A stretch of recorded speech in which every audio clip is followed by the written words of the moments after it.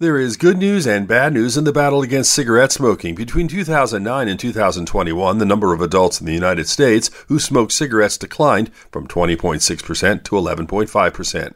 However, cigarette smoking continues to kill 500,000 U.S. residents each year, with millions more suffering from chronic illnesses brought on by smoking. To add to the problem, the damaging impact of marijuana smoking is anticipated to dramatically increase these numbers. Marijuana smokers inhale toxins and keep them in their system longer.